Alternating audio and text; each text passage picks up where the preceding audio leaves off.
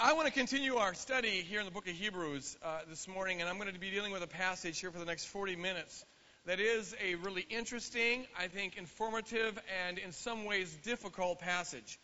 As we continue on in our study, just kind of going through the whole book of Hebrews, we're coming to Hebrews chapter 12, verses 5 through 13 or so, and this is a really interesting chunk of Scripture.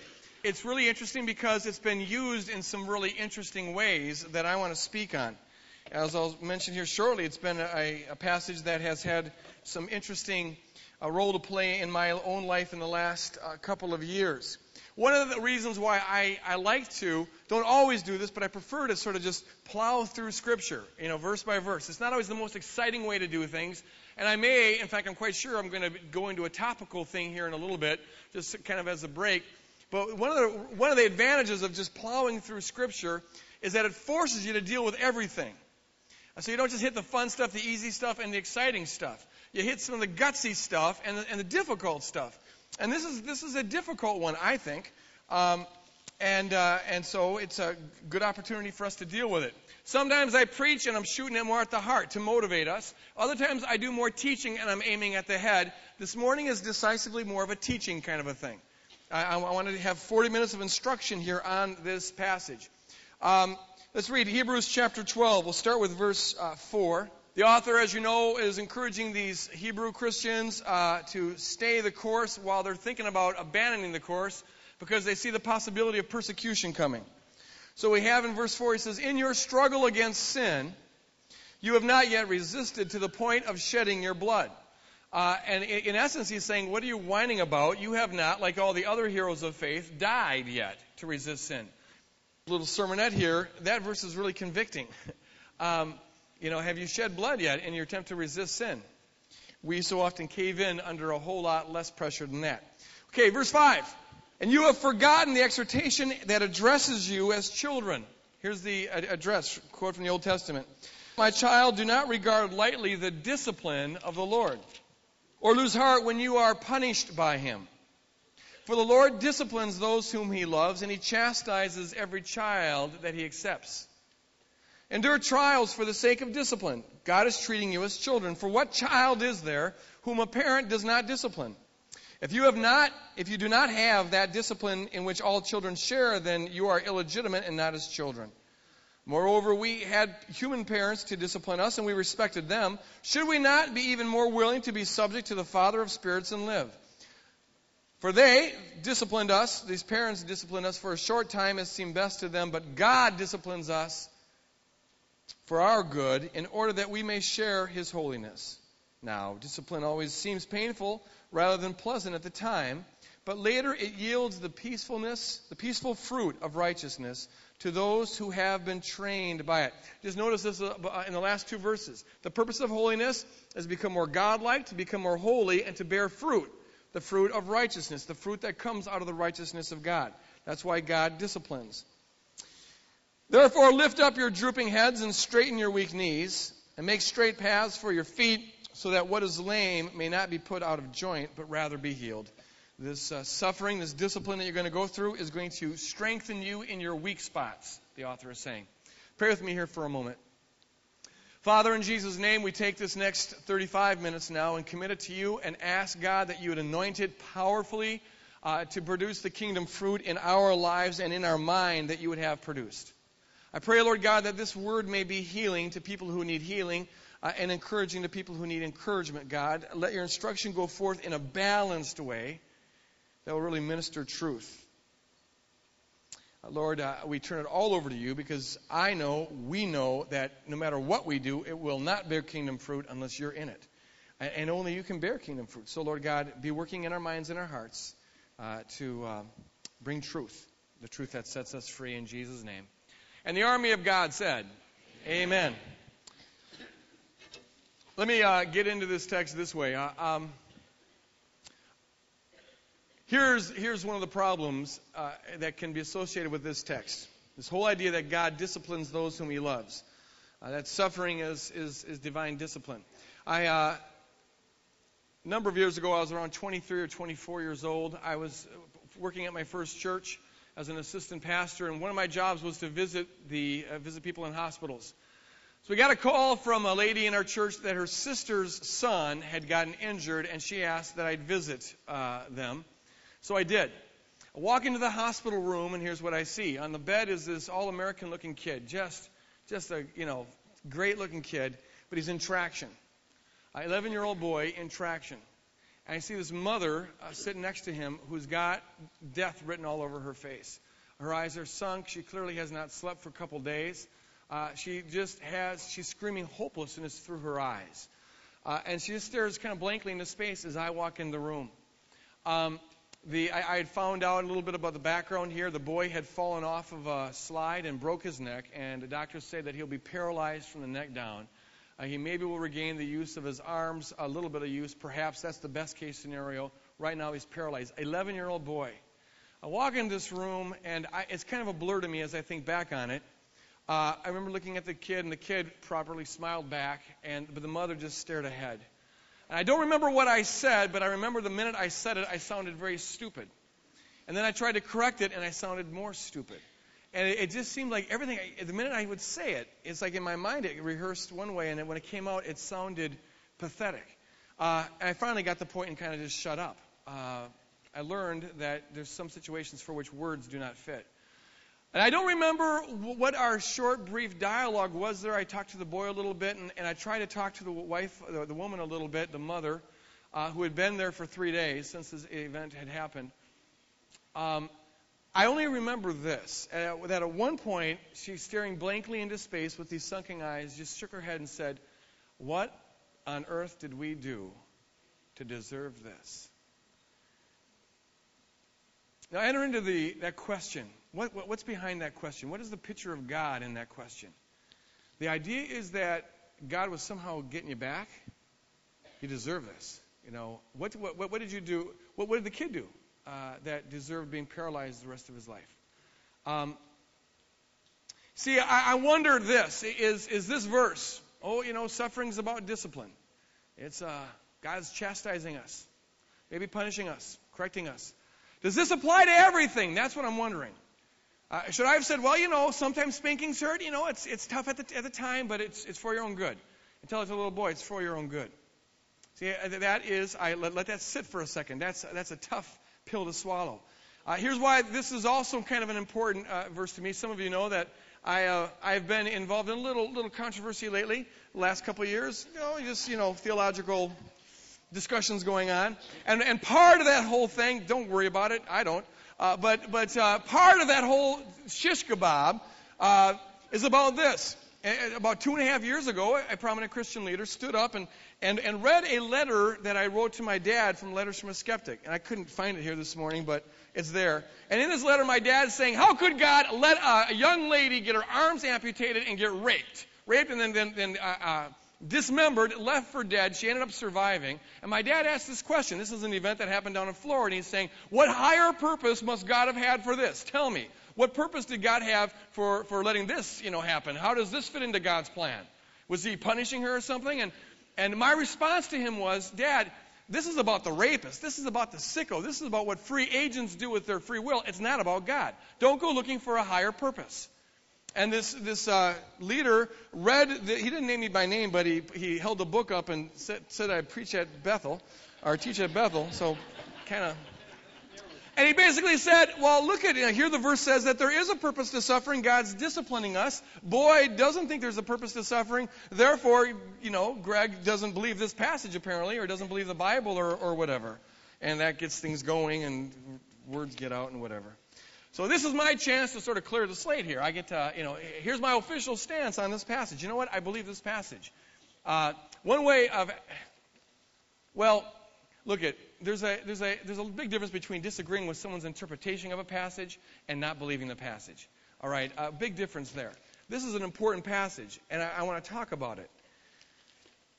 This person sent me a copy of his sermon or his discussion, whatever it was, the next day, and asked how I would respond to it. And my response was, why didn't you send this 2 days ago? It would have been more effective. But anyways, I want to back into this text by first talking about, put it in the broader context of Scripture and talk a little bit about what it's not saying, and then get to the point of what it is saying. Okay, what is going on here in Hebrews 12? And the question we're asking is this: how does God discipline us? What does discipline look like? And where do we apply this text? The first thing I want to say is this: I don't see in this text where the author says that all suffering, all evil in the world fits under this text. It's really important to notice what the author does not say. Now, if the author did say that, I'd be obliged to believe it, but he doesn't say that. What I find a lot in Scripture is this. A lot of times when evil stuff happens, it's not diagnosed as being the result of a secret will that God has. And we talked about this in a whole series several months ago called The Problem of Evil. I just want to review it a little bit here. I don't want to spend too much time on it, but I want to review it a little bit here because it sets the context for Hebrews chapter 12. Jesus, a number of times, gave teachings that suggest that at least with some suffering, there isn't a divine purpose behind it. In Luke chapter 13, verses 1 through 5, he mentions two catastrophes that recently happened and his audience knew about. A pilot had massacred a bunch of Galileans, and a tower had fallen down on a bunch of people, and a bunch of people got killed. And Jesus asked this question in Luke chapter 13, verses 1 through 5.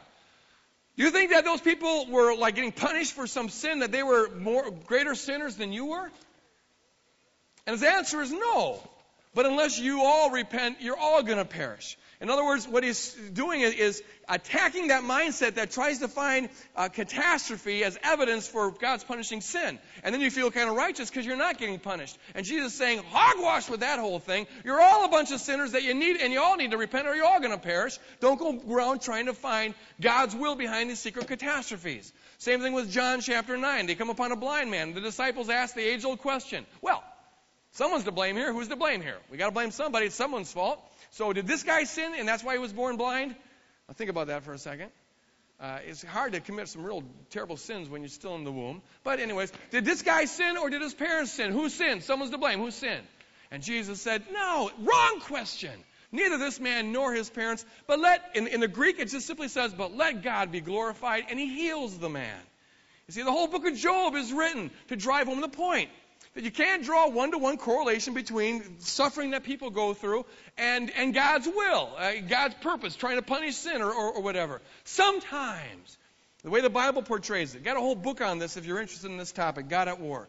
Sometimes in a war zone, there's a war going on, there are free agents who've declared themselves to be against God's will, and sometimes in a war zone, junk, rubbish, scuba just happens. It just happens. Bullets fly, bombs go off, and people get wounded. And it doesn't mean there's a will behind it, there's a purpose behind it, but it's not God's, it's the enemy's. And that's why Jesus, throughout his ministry, he ministered to a lot of sick people, a lot of diseased people, a lot of lame people, lepers, blind people, mute people.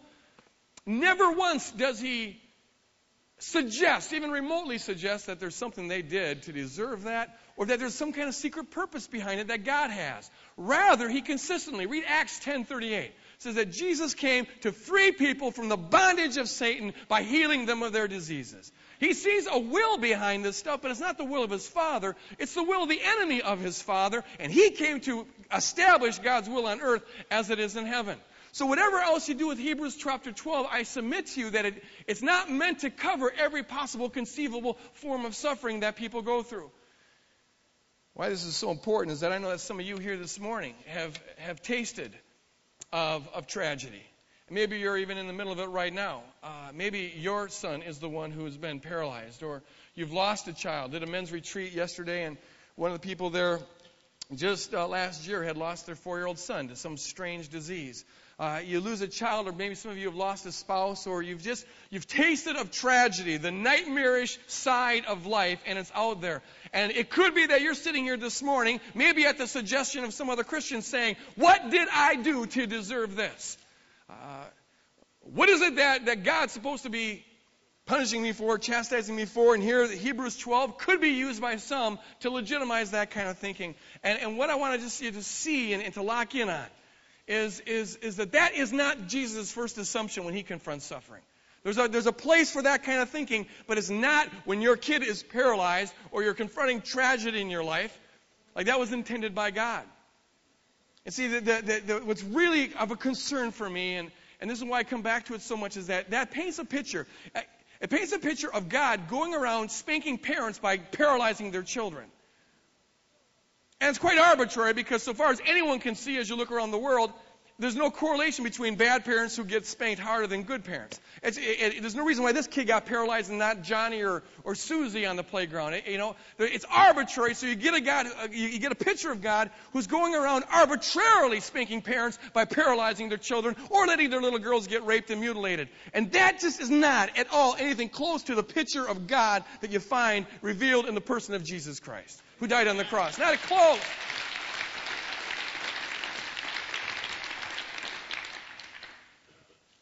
Frankly, it's evil. Satan does that, you guys. Goes around and does that kind of stuff. So, you see, it's so important to know, to talk about applying Scripture, knowing when to apply it, when not to apply it. Because you can take a verse like this, and you can do tremendous damage. The potential for anything for good is also its potential for evil. This has got the most potential for good.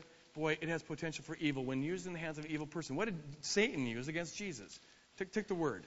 Here, just take a little out of context. You get a person in the right position, and you read this verse. Well, here it says, boom, boom, boom.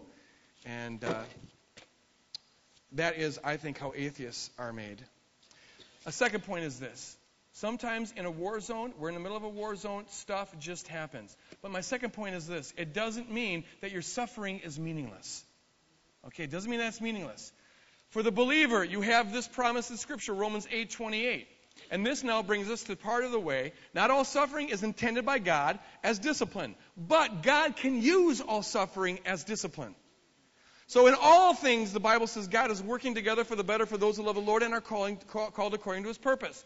Doesn't say, it doesn't have to mean, I shouldn't mean, that God is doing all things for the good, like God was behind the paralyzed kid. But rather, no matter what happens, when all things happen, even if it's a paralyzed child, you got to know this. God invades that pain in order to wring some redeeming value out of it. And part of the value can be, if we open ourselves up to God, part of the value can be that God will form us, He'll discipline us, He'll disciple us. Now know this. A lot of times when we use the word discipline, we mean punish. I'm going to discipline you. And that means I'm going to, you did something wrong and now you got to be corrected. And the word can mean that. But the word doesn't have to mean that. Discipline is simply becoming a disciple. A disciple is a disciplined one. Jesus, the Bible says in Hebrews chapter 5, verses 8 and 9, He learned obedience by the things which He suffered. We're talking about the Savior here. We're talking about the one who was very God and very man. We're talking about the one who was sinless. He was perfect. Yet the Bible says He learned obedience by the things which He suffered. Human beings have got to learn. In fact, it says in Hebrews chapter 2 that He was made complete by the things which He suffered. Jesus was a perfect man. But even a perfect man has got to grow. You have to learn. You learn obedience. You learn the different attributes that were to be taken on. And suffering is a very, very good way to do that. Jesus learned obedience by the things which He suffered. He was disciplined. But not because He did anything wrong, but because He was doing things right. And God wanted to grow Him to be exactly what God wanted Him to be. And so it is with us. When God disciplines us, it's not that He's punishing us for something we did wrong. Now, that can happen. But it doesn't have to be read like this. You need to know this, that no matter what goes on in your life, God is, if you're a believer, God's discipline is always motivated. If you get anything out of this message, get this. The motivation is never to get even. God's motivation is always to grow us. He wants to form us into kingdom people. This world is not the final thing. It's a prelude to the final thing. It's a prelude to reality. And so God is birthing us as kingdom people. And that means He wants to form a character in us that reflects kingdom values and has kingdom priorities and knows the joy of dying to self and being selfless. And one of the best ways to form that character is through pain. There's stuff that happens to us in this war zone that God does not will. It's against what God wills. But once it happens to us, God says, okay, here's some fertilizer that I can use to grow some kingdom fruit in your life, in Greg Boyd's life, and in whoever's life, if we will yield it to Him. The question is this: will we submit to Him in the middle of pain? One of the most decisive things in terms of your developing character is determined by what you do with pain in your life. How do you respond to pain, misfortune, tragedy? It can make you or it can break you. Take two mothers that I knew. I used to work with brain-injured people. Two mothers of sons who were severely brain-injured, incapacitated. One was bitter. Her son, at the age of 20, with a life before him, had a motorcycle accident, and now he's in a wheelchair. He can't talk. He can't think straight. He drools. He's utterly incapacitated. And she's a bitter, bitter woman, angry. Angry at God, though she doesn't believe in God. Angry at the world, cynical about everything. And I don't know what she was like before this happened, but I know what she's like after this happened, and it ain't pretty. Another mother of a son who's in just as bad shape had a very different response. She didn't really understand why this happened, but she did know that there was a God who loved her in the middle of this, and she learned to surrender the pain over to the Lord, and knew that God could be working if we would work with God. In Romans 8:28, it says God is working together. Synergeo is the word. He's working with us. It implies a yielding on our part. We've got to cooperate with God in this. If you yield like this woman did, God is able to bring beautiful stuff out of it. There was a beauty to her, a patience, a compassion, and a ministry that wouldn't have been there otherwise. Now, that doesn't mean that God had her son get brain injured in order to do that. But once her son is brain injured, whatever the reason is behind that, God says, okay, I can use this to cultivate, to knead the dough into something that would be very, very beautiful. Two people involved in difficult marriages, two women involved and married to difficult men. They have two totally different responses. One does not yield it over to God, but is mad at God because she feels trapped in this bad relationship. She becomes bitter. She becomes angry. She blames her husband for everything. It just gets uglier and uglier. Another woman involved in an equally difficult marriage, maybe even more difficult, learns how to surrender it to the Lord. And the Lord then is sad about this relationship, but says, I can use this. And so uses the pain of that bad marriage, the loneliness of that bad marriage, to put a hunger in this woman's life for him. You want a real good marriage? Look at me. And God uses that unfortunate situation to draw her close to him. And as she gets close to him, she begins to bear fruit of joy and peace and patience, long-suffering, other attributes that otherwise would not be there. On top of the fact that she lives her life with a kind of deep joy in spite of her despair over this bad relationship, she has a joy that passes, a joy unspeakable, full of glory because she knows the Lord. On top of that, her marriage has a chance, at least, of someday improving because she's growing more and more like the Lord, whereas the other person just locks themselves in to a negative thing. The issue is how do you deal? It's inevitable, I think, that you're going to suffer at points in your life. Some more than others, but you're going to suffer. That's not necessarily a bad thing. Now, it can be evil that causes the suffering, but once the suffering is there, it gives God a chance to wean us from the world, to wean us from self-addiction, to wean us from the little candy delights that we can get so fixated on in this world, and to show us that He's got a different kingdom, a different kind of life, a different kind of love that can live through us, and that we can have a kind of God life that is sustained and constant, however bad the circumstances of our life may be. Amen? So know that not everything that happens is intended by God as discipline, but secondly, He can disciple us if we will let Him, no matter what happens to us. The third thing is this. God often uses the natural law of cause and effect to disciple us. The natural law, this is a real important point here. Part of God's discipline is simply the fact that He has set up a universe that operates by rules. You couldn't really have a universe that didn't operate by rules, where the law of gravity operates 1 minute but not the next minute. You know, the laws of physics change here and there. The laws of the spirit world are constantly changing. For a world to be a world, it has to have some structure to it. God structures the world according to certain principles, laws. There's laws of nature. There's laws of the spirit. There's laws of rationality. There's laws of morality. There's laws of society. Things operate in a certain way. Guarantee you that if I step out right now, I'm going to go down. Because there's a law that's invariant. It's the law of gravity. Okay, you run up against a brick wall head first, you know what? It's going to hurt.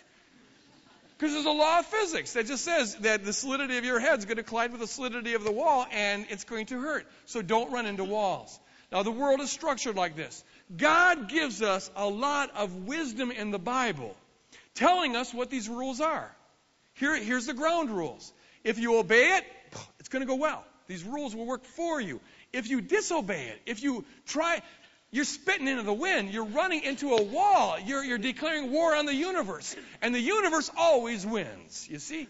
The laws that have been set up. This is part of God's discipleship. He lets the law of cause and effect, action and reaction, to play itself out in our life.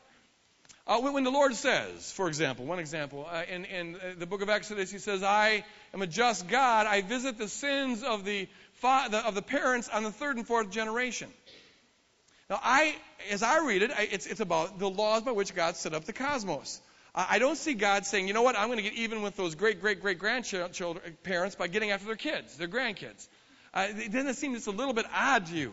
But there is a rule, I believe. It's a principle that operates in this cosmos. That it's a law of moral responsibility. That parents, when they make choices, sometimes those choices can have ramifications on their kids and on their kids' kids and on their kids' kids' kids. All right? That's part of the moral responsibility. Now, a wise person will take that into consideration when you make decisions. It's not just about you. It's about you and your kids, and not only about them, but their kids and their kids. So God, by setting up, the moral God sets up a system of moral responsibility and tells us the rules. And if you operate with those, it goes well. If you don't, it doesn't go well. And that's part of discipline. The Bible says that don't let the sun go down on your anger. Don't, deal with it real quick. Because if you swallow that, Ephesians chapter 4, verse 25 and 26, you give the enemy a foothold. Don't let the sun go down on your wrath. Here's the point. There's a rule. God knows how we're made. God knows how the world is structured. God knows the spirit world. And He tells us, you know what? If you swallow anger, it starts to really become a pollutant. It gets yicky on the inside, and you become prey for the predator. I'm just warning you now. Therefore, live according to this rule and get rid of anger quickly. Okay? Now, it's not like God's up there saying, okay, I'm going to punish you for swallowing anger. Hey, demon, sick him. It's rather just the law of the cosmos. You know what? If you're walking with this bitterness, you're going to be attracting bitter junk in your life, and it's going to get worse for you. The Bible's full of wisdom like that. God just saying, hey, there's a wall over there, don't run into it. Oh, and there's a wall over there, don't run into it. You know what? And here's a really important wall not to run into. The Bible's full of that. The other day I was just reading Proverbs. Let me just read a couple of these. Proverbs is like the book of the rules of the universe. Let's listen to this. Chapter 15. I just was reading this the other night and thought, hey, look at all this. I'm right. I love it when the Bible occasionally agrees with my theology. Yeah, it's really a plus. A soft answer turns away wrath, but a harsh word stirs up anger. There's a principle. If someone's really coming at you, if you just speak softly, generally speaking, it will turn away their anger. But if you have a harsh word, you sniving, snippety scoundrel, you're probably going to stir up some anger. Have you found it to be true? Okay, God's saying, you know what? You can go ahead and have harsh words to people when they have harsh words to you, but there's a brick wall and you're going to be running into it. It's your choice. A gentle tongue is a tree of life, but a perverseness in the tongue breaks the spirit. If you have a perverseness in your tongue, which means kind of a twistedness, or could mean a violence streak in it, that's going to break spirits. And there's going to be consequences. Now, if you want to do that, go ahead, but you're running up against one of the rules by which God created the world. All right? A fool despises a parent's instructions. If there's kids here, listen up. A fool despises a parent's instructions, but the one who heeds admonition is prudent. Hey, here's a principle. Generally speaking, there's a rule that if you listen to your parents, things are going to go better for you in your childhood and later on than if you don't listen to them. If you can't get instruction, if you have an unteachable spirit, you're going to be running into brick walls all over the place. You see, now that's discipline, that's discipleship. God is teaching us wisdom by letting us run into the walls. But it's not like He's got a special agenda to do that. He just lets the law of cause and effect play itself out. So it is in all of our life. If you don't take care of that anger problem, you're going to be making choices that are going to be running you into a brick wall. If you don't take care of that lust problem, you're going to be making choices that are going to run you in a brick wall. You have sex outside of marriage. You're playing with fire. You're going to end up running into a brick wall. There are consequences for things. This is what the Bible means when it says you reap what you sow. All right? There's an action, there's a reaction. God knows us better than we know ourselves. He knows the entire world, and He tells us about it. We don't always see the wisdom in what He says, but I can guarantee you this, when you try to outsmart God, you don't do it. It may work for a little while, but eventually you hit the brick wall. You're spitting into the wind. You're defying the rules of the universe. This is part of God's discipleship. Now let me say this. Sometimes we spit into the wind. This is an analogy now. And as soon as we do it, maybe, before it actually comes back on our face, we go, oops. But it still comes back on our face. At least it's a memorable analogy, okay? It's not the nicest one, but, okay, in other words, you can repent of an action and still suffer its consequences. But the consequences doesn't mean that God didn't hear your repentance. Very important point here. The rules operate. The law, the world has a structure to it. And actions bring about consequences. And you can repent of the sin. You must repent of the sin, and you're right with God. You're okay with God. The blood covers it. But there are still consequences to pay. You go out driving drunk, you kill a kid, you repent of it, God forgives you, but the kid is still dead, and the parents of the kid are still going to grieve, and you're going to have to live with that, and maybe there'll be a prison term that you're going to have to serve. That the fact that the consequences go on doesn't mean that you weren't really forgiven. You were. But there are still consequences to what you did. A 70-year-old who's a hard drinker all of his life can repent of the thing at the age of 70, but he still might die of cirrhosis of the liver.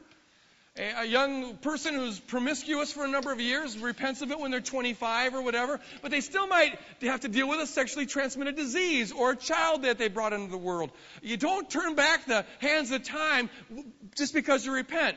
But don't interpret the fact that you have the consequences there as evidence that God doesn't love you, that God isn't for you, that God hasn't forgiven you.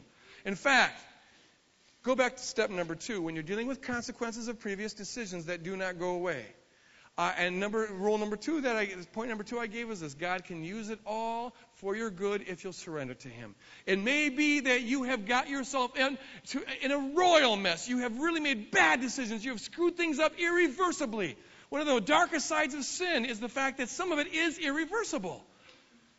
And so the consequences get played out. But know this, even then, if you surrender it to God, He's not happy about what happened, but now it becomes fertilizer for Him.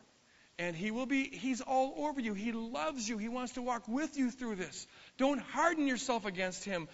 Yield, become pliable in His hands. And you may not see it immediately. Sometimes it takes a while, but in time you begin to see how God can work something beautiful out of even our monumental, major league screw-ups. He's wise enough and smart enough to be able to do that. Not everything that happens is God's will. Suffering sometimes just happens. Number 2, it doesn't mean that suffering is meaningless. God can bring meaning to a meaningless event. He's in all things working it together for the better. Number 3, the law of cause and effect operates. And you reap what you sow, and it doesn't mean that God hasn't forgiven you. It does mean that you need to learn from it and be discipled by it. The 4th point, and my final point, is this. Sometimes, God actively disciplines us, which means this. He orchestrates pain into our life. He orchestrates it because we need it. Or He sees that it will do us good, or He sees that it will do someone else good. This is tough love, but it's love. Know this. I said this before. Lock it in. God's motive is always love. It's not about getting even. It's about growing us. He wants us to grow to become kingdom people. Sometimes, for whatever reasons, it fits His providential plan to orchestrate pain into our life. God's top agenda is not to keep us pain-free. God's top agenda is to make us kingdom people. And if He has to orchestrate pain into our life, in other words, this isn't a matter of God letting us hit a brick wall. It's a matter of God putting a brick wall there. See the difference? We're running on the wrong direction. Oh, this analogy really works. We're running the wrong way, and God maybe says, hey, Greg, turn around. Greg, turn around. Hey, Greg, turn around. Whoosh, brick wall. And Greg goes, whoa. This is loving discipline of the harshest sort. But He does it not to be mean, but because He loves us. prominent Christian leader some years ago, evangelist, was caught in an affair. It had been going on for several years, and the circumstances in which he got caught were just so coincidental that he was sure, and everyone was sure, that it was God had specially orchestrated this booby trap for this guy to get caught. And it was nightmare for this guy. He lost everything because of this whole thing. And it was tough. It was as harsh as it could possibly be. But years later, he said it was the hand of God. It was the gracious hand of God that saved me. Because he had been trying for quite a while to wake me up, to stop this from happening. And finally he had to blow the whole thing sky high in the most lurid kind of way in order to get my attention, to change my life, because he has my eternal well-being in mind. Pain can be God's grace operating to turn us around. It doesn't have to always be punishment, but oftentimes it is a way of correcting us. Turn us around. I know Jim Baker has the same idea. That God, it was tough what he went through. He had to pay a great price, but it was God's way of he loved Jim Baker too much and loved the other PTL staff members too much in the 80s to let this shenanigan, this was a real sham now, an organized religion sham, to let that keep on going, and so he blew the whole thing sky high. Now, I don't believe for a second that this explanation covers paralyzed little kids and rape little kids and other sorts of horrendous evil that people enter in their life. But I do think it explains some things, like perhaps why the IRS decided to audit you this year. I could see God saying, you know what, I need to teach, let's pick a name here, John, to stop, cheating on the taxes. And so, boom, they notice that. Or other things like that. God puts a brick wall there so we run into it in order to turn us around. Now, how does this apply to Hebrews chapter 12? I can do this in 2 minutes. In the early church, they consistently saw martyrdom, way different than we would understand it. Martyrdom was considered a great privilege. We talked about this a couple weeks ago. Martyrdom, generally speaking, was here's a chance where I get to, number one, have my character freed from this world. I get to be refined in a way that will make my character holy. You find numerous passages in the New Testament that talk about this. 1 Peter chapter 4, for example, how it's a privilege, an opportunity to go through suffering in a way that Christ did. We participate in Christ's suffering. It's one of the ways that we manifest His righteousness in our life. We get to prune away the dross or junk in our life that is inconsistent with God's character. We get to witness for Christ the way Christ witnessed for the kingdom of God through His death. Paul says in Philippians chapter 1, verse 29, he says, it is God's gracious privilege that I get to suffer the way... I can really make a point. What do you think of that? It's probably not good for the mic, though, so I'll get an evil eye from Craig. Knock that off. All right. He says it's God's gracious privilege that I and you get to suffer with Christ and testify to His grace this way and to have ourselves freed from the world in this way. All right? So the author of Hebrews is saying, you guys, being a Christian, you need to expect suffering. You need to expect persecution. Here's how God is going to refine us. They're thinking about running away, and that is sin. And so God wants to stop that sin, puts a brick wall there, says that's not going to happen. And this is going to be, this persecution, the author doesn't know for sure it's going to be happening, but he says if it does, see it as discipline. God's growing you. God's cultivating you to be kingdom people. And you get a chance to participate in the sufferings of Christ, the same way Christ did, and you get a chance to witness to the truth. As you grow the fruit of perseverance, you'll witness to the truth of the kingdom of God in a way that maybe you otherwise wouldn't have doing it. Wouldn't be able to do it. It doesn't cover all suffering, but it covers this kind of suffering. It covers some. Now, some people ask the question, how do you know what is what? How do you know if God put the wall there or the wall was already there? Is God just using suffering, or did God ordain the suffering, or whatever? Sometimes you can tell and sometimes you can't tell, but it doesn't really matter. Because no matter what's going to happen to us, we should surrender it to the Lord. And trust that God will use it to build us, to build His kingdom through what's going on.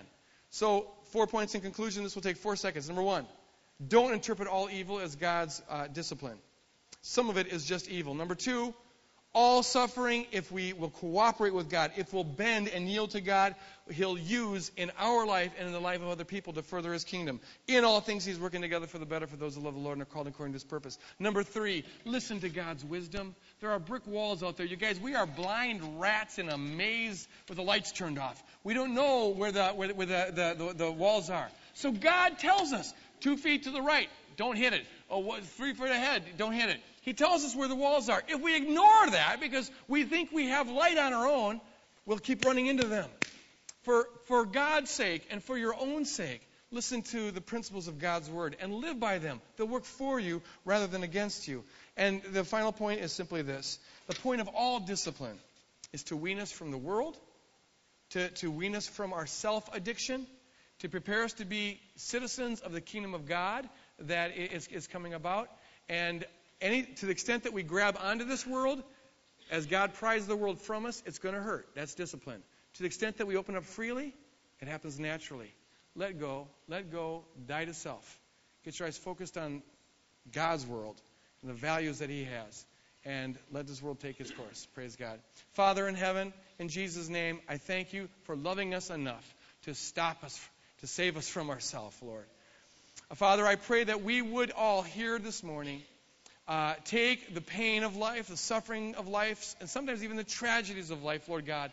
And I pray, Lord God, that we would be able to discern good from evil and know that You're always about good, but at the same time know that you're the omnipotent, sovereign God of the universe who can work through all things to bring about Your plan in our life, Lord God, to bring about, Lord God, to redeem the evil, to redeem the suffering, to bring about kingdom fruit, and to further and advance Your cause in the world.